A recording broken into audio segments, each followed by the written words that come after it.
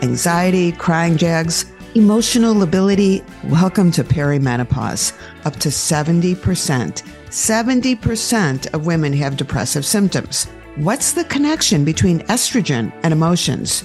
I'm Dr. Lauren Stryker, a gynecologist, best-selling author, and a nationally recognized menopause expert. When it comes to menopause, midlife, and what comes after, I'm betting you've not gotten a lot of information from your own doctor. But if women are given good information, they'll make good choices. And I'm here to give you the inside information.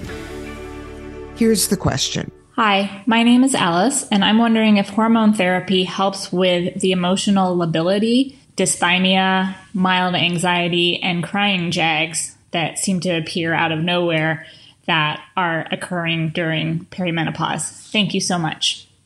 Let me just start by saying that when it comes to the midlife emotional roller coaster, it's rarely just one thing.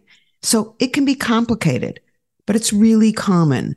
There's also a difference between someone who's had a long-term or past struggle with depression and other mood disorders, as opposed to someone who develops symptoms for the first time during perimenopause. Overall, during perimenopause, up to 70% of women have depressive symptoms. The risk for new onset depression is approximately 30%.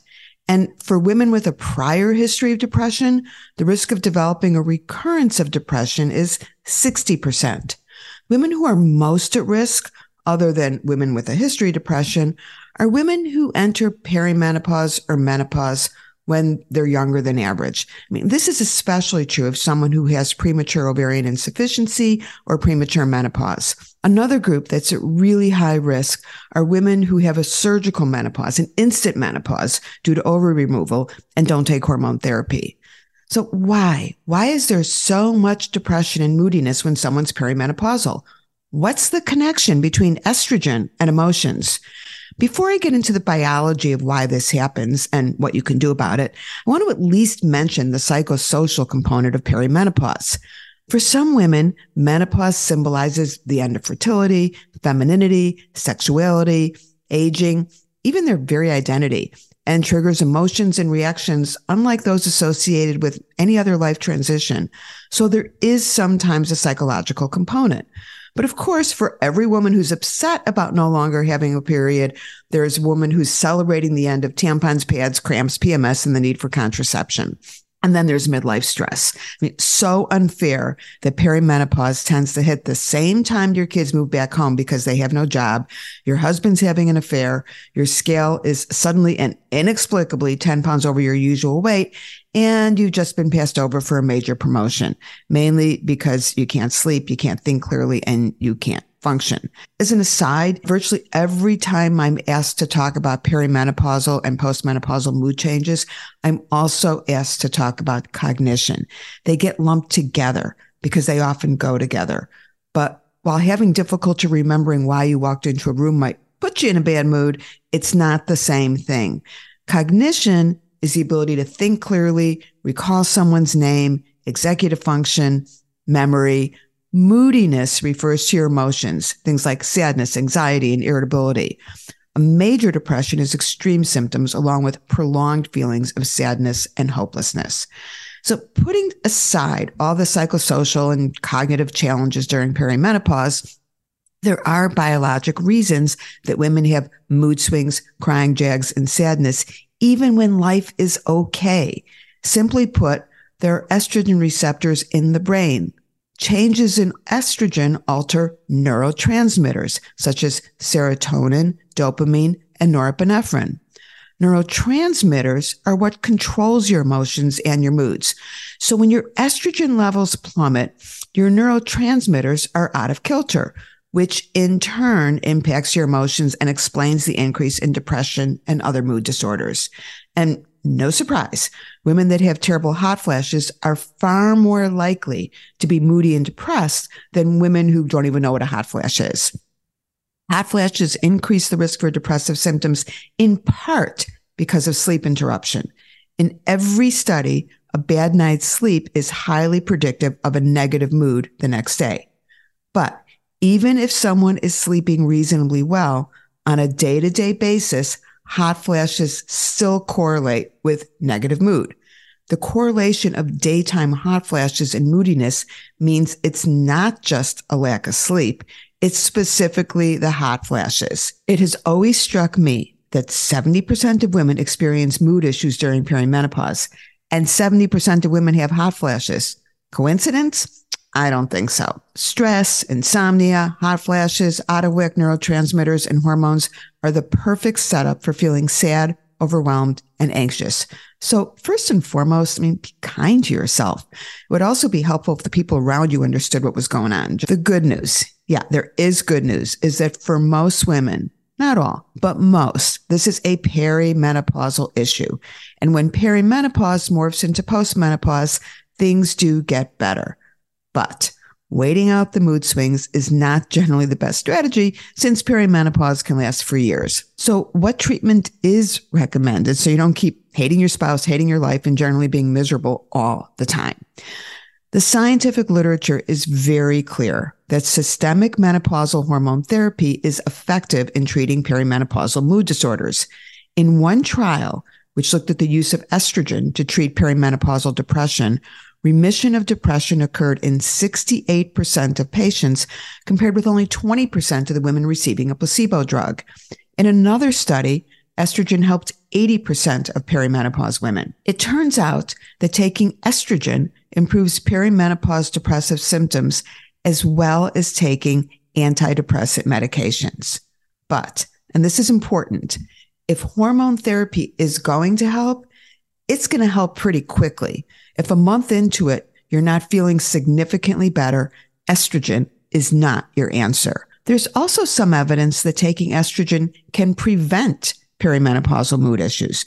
So if you're at particularly high risk because of a past history of depression, or you're going through an unusually stressful time, or scheduled for ovary removal, menopause hormone therapy definitely goes under the heading of a good idea. The hormone therapy thing doesn't just apply to women with hot flashes. This antidepressant effect of estrogen therapy also applies to perimenopausal women who are not having hot flashes, which tells you that estrogen works not just because it allows you to get a decent night's sleep and gets rid of the hot flashes, but because of a direct estrogen effect, speaking to the impact of estrogen on those all-important mood-regulating neurotransmitters. There is an exception to the premise that hormone therapy is going to help. The exception to the overall benefit of taking hormone therapy for women during perimenopause is in women who had a major depression prior to perimenopause. A woman with a history of major depression who gets worse during perimenopause will only be helped by estrogen therapy if she is having hot flashes. If she's not having hot flashes, there's no data to support the use of estrogen to help with a worsening depression. Likewise, estrogen does not appear to help alleviate depression in women if depressive symptoms start post-menopause. So estrogen is not the only option. If you are having hot flashes, anything that will decrease your flashes will help alleviate the mood issues as well. And in Hot Flash Hell, I go through every single hormonal and non-hormonal option to treat your flashes. Getting a decent night's sleep is so important. I cannot overemphasize that. Also, taking an SSRI or SNRI has been shown to be beneficial in the treatment of perimenopausal mood lability, crying, and anxiety, and is probably a good strategy for the woman who's maybe only having mild hot flashes, a woman who's not having hot flashes at all, or someone who either chooses to or has been told not to take estrogen. Getting regular exercise also seems to make a difference. A high-intensity workout is best, but low-intensity activities like walking and yoga are also beneficial. Cognitive behavioral therapy on the list of strategies to lift mood. A side issue is the progestogen problem.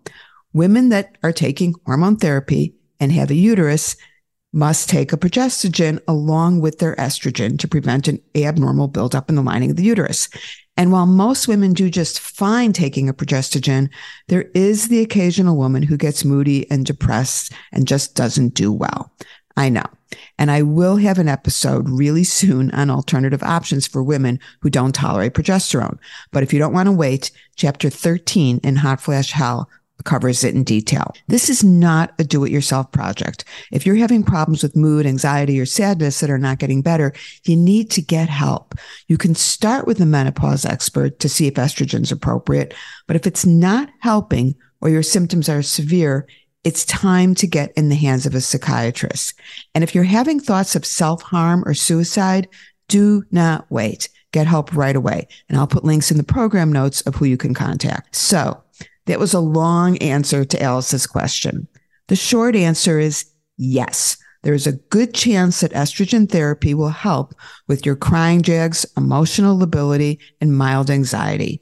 Getting a good night's sleep and regular high-intensity exercise are also key. And for women that choose not to take estrogen, an antidepressant has been shown to be helpful. Just waiting for it to get better is not what I call a plan. I'm Dr. Lauren Streicher, and thank you for joining me. You will find lots more information in my Inside Information books available on Amazon.com. And follow Francie as she navigates her way through vaginal dryness, hot flashes, and pretty much every menopausal symptom you can think of.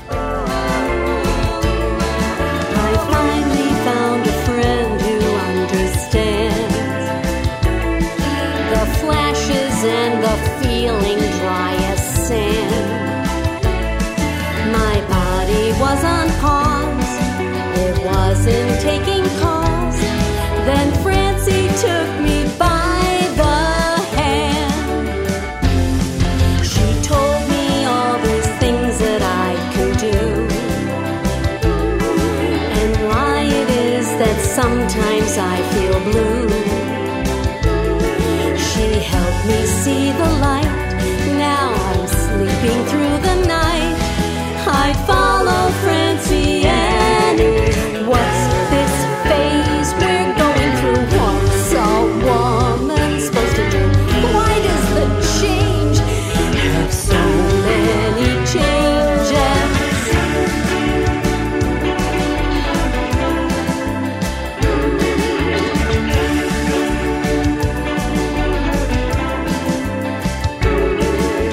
Francie knows the way for taking back your day.